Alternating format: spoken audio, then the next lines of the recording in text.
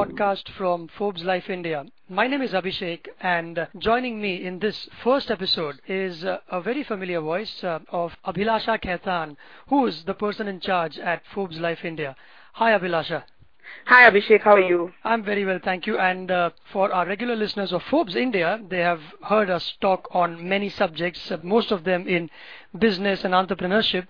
But Forbes Life India is different. Now, as somebody who runs things there, how would you describe the magazine, its stories, and the direction that you've set it in?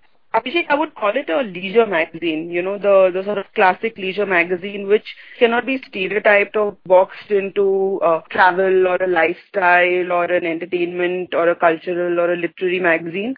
I would probably say it's a great weekend magazine. Right, the kind of magazine you would pick up and go through and say, okay, so these are, things which I could look at pursuing. These are things which I need to use for a time out. And some of the covers that have come about in the past few months, and it's once in 2 months, that's the frequency of the issue. Am I That's right. Some of the issues that were fascinating is the illustrations are quite striking, meaning colorful. One was Finding Farhan, where you write about Farhan Akhtar, actor, director, singer, and then The Sweetest Sin, one of my favorites, which is on the pastry revolution. It has loads of cookies stacked up with smaller ones within them, resembling one big burger. Then you had done one on Zomato. Then Mad Men, I believe that one was from the world of advertising. And then this week you have a dark-suited Karan Johar on it. So it's quite a wide range, and the cover illustrations are, they also tell a story.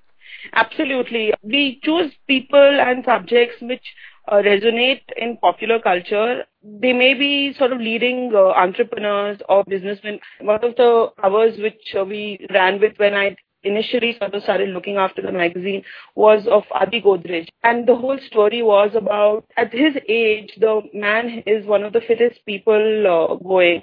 And how he sort of stays calm under fires because of one of his major mantras is to walk literally 10,000 steps a day, right? So we've had people like him as well. So it sort of varies from age group to sectors they belong to. They could belong to entertainment, food, industry. We like to surprise the reader, and we like to surprise ourselves also, because we've decided to put a few interesting young advertising professionals on the cover, because Mad Men was coming to a close a few months ago.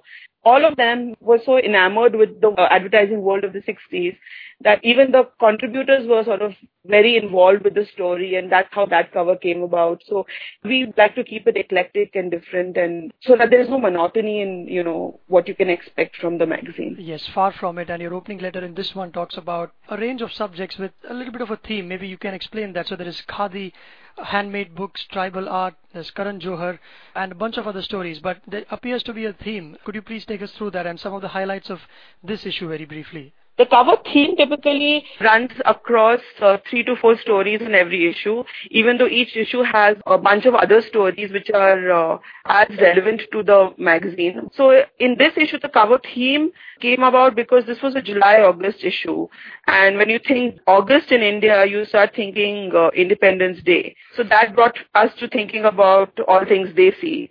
When you think about India, Desi, then you go into the cultural sphere, and then you start thinking about what are the interesting cultural motifs that you want to talk about in the magazine, and what aspects of those motifs do you want to touch upon, because it would take 10,000 magazines to do enough justice to all of it. So this theme sort of started taking shape from that point, and then we sort of started looking at few people and few trends which are doing justice to some interesting Indian institutions, right? One of them, of course, is Bollywood, Indian film industry. And to our mind, no other person sort of symbolizes Bollywood quite as much as Karan Johar does.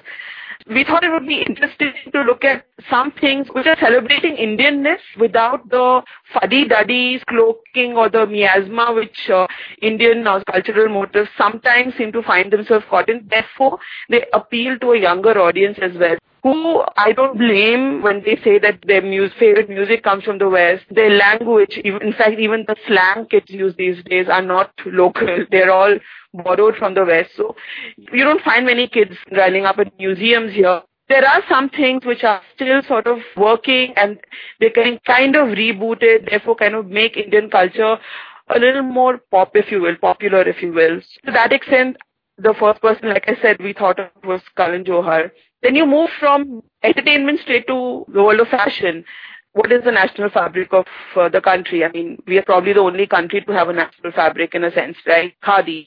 And the way Khadi is sort of being used as a muse by different generations of fashion designers, and the kind of interpretations that are available in boutiques and on fashion runways across the world, really.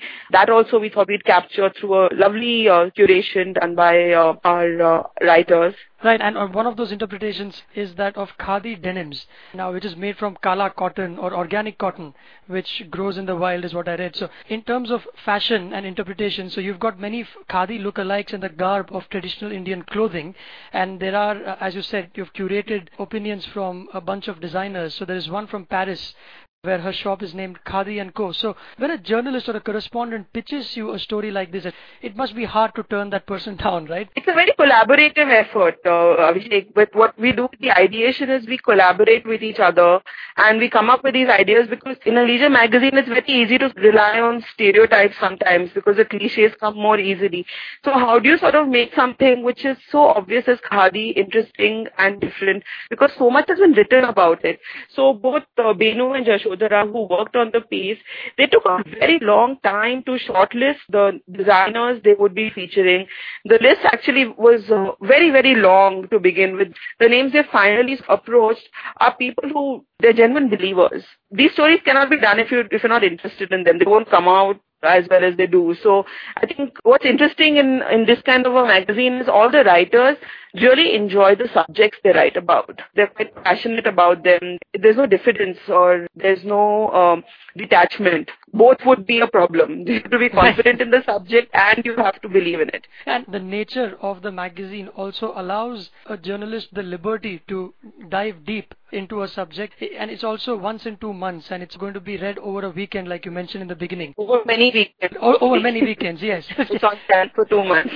So for it to be an enjoyable read for the reader, there is a whole lot of work, effort, which will have to go obviously in the background. And another one is that you cover is that of Tara Books, a publishing house in South Chennai, where you write that most of the books are handcrafted, which is, I believe, a dying art, illustrations, painting. 25 books is what I read are put together painstakingly every day, 25,000 copies every year, 23 artists from villages surrounding Chennai. So this is going down to the grassroots. It's basically a love note to tribal art. It's helping tribal art survive, thrive, and manifest itself in different ways. Some of the artists who work with Tara Books are some of India's preeminent tribal artists. One person who's mentioned quite prominently in this story is Bhaju Sham, who the writer of this piece, Angad Singh Thakur, spoke to on the phone, and this was after he visited Tara Books, office and workshop in Chennai, and we saw firsthand just how intricate and involved this whole process is. The office, quite a few of us sort of started reading a bunch of these books after his visit over there. It was obviously quite a bit of a revelation, because we weren't quite aware of just how much work goes into something like this. These books are not about words. These books are about the illustrations, about the art, and about really the message that each book kind of conveys, because it comes from the artist's sort of sensibility. Right, and for all the work that goes into it, the employees, or rather the artisans there, don't just work. They go to beaches, movies. It's part of their culture. It's a far cry from our lives, the places where we work. It's work that is niche, and yet they seem to enjoy when they do it. Because you see the end product, the person who looks after the whole production unit or looks after the workshop, he has his own personal favorites. All of them, when you put in that kind of effort into the crafting of each book, because it's not about it's going into a press and books are coming out at the end of a factory line, assembly line. This is more about each person sort of getting involved with each book. It's obviously a labor of love. It's the outcome of a lot of collaboration from people across the world, a lot of whom come down to Chennai and stay in the residency facilities which are available to them over there. So, yeah, I mean, this was definitely a story which went so well with our theme for this issue. Right. And moving on, you have various sections in this magazine. You titled them as Think, Work, Live and play. And in this one, just to give a little bit of an idea, there is one on still life in Kerala. There is a story on art schools. Another one on Anita Dongre, one of the most popular fashion designers in India. When I talk about Kerala, it is from the eyes of the veteran photographer Punalur Rajan. Punalur Rajan, that's right. There is something on Thailand, another one from a sanctuary in Assam. Then there's one on Formula One on why is it just more than a car race. So how do you get and piece such an issue together? How different is it from the other work that you have, and we've spoken about it at Forbes India too. So how different is this experience?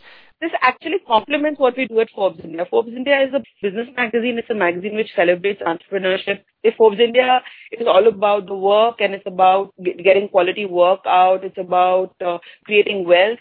This is, in a sense, a little bit about how to spend it, but also about how to spend your downtime. So, for instance, literally in every issue, if I read a piece, last issue there was a piece on Iceland. A couple of issues back there was a piece on Ireland. In this issue, you have a piece on Alaskan lodges. Honestly, every time I read such pieces, my holiday plans keep evolving on the basis of every piece that I read, because all of them make you want to do something a little different. We have some very interesting columnists from Jay Arjun Singh, who writes on all things books, Meenakshi Shede, who's film festival veteran. She writes on movies. We also have Uday Benegal, who writes on music. We have Nanita Kalra, who's lifestyle and sort of beauty expert, who's the editor of Elle magazine for 13 years. She's a columnist with us as well. Kishore Singh, who is a connoisseur and an expert on art, he does a lovely piece in every issue on art for us. This time he talks about why drawing should be considered art also, right? Just the pencil sketches, just the sketching itself there is art there. And the good thing is, because we have so many interesting people writing for us, the idea is to encourage different thoughts and give you a selection of things to read. And, that comes through because we have so many interesting contributors to the magazine that this is, just like one book at Tara Books, this is also a collaborative effort. And that's how the product is what it is. Right. I think that's very nicely put. On that note, it's a good time to end the first episode that we recorded here, and we hope to have many more. Abhilasha, thank you very much for your time. Thank you, Abhishek.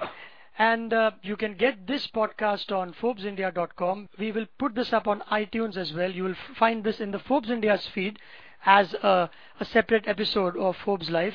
You can get in touch with Abhilasha directly on Twitter at AB Khaitan, ABBY KHAITAN, and Forbes Life India also has a Twitter handle, that's Forbes Life IN. That's about it from me. Bye bye.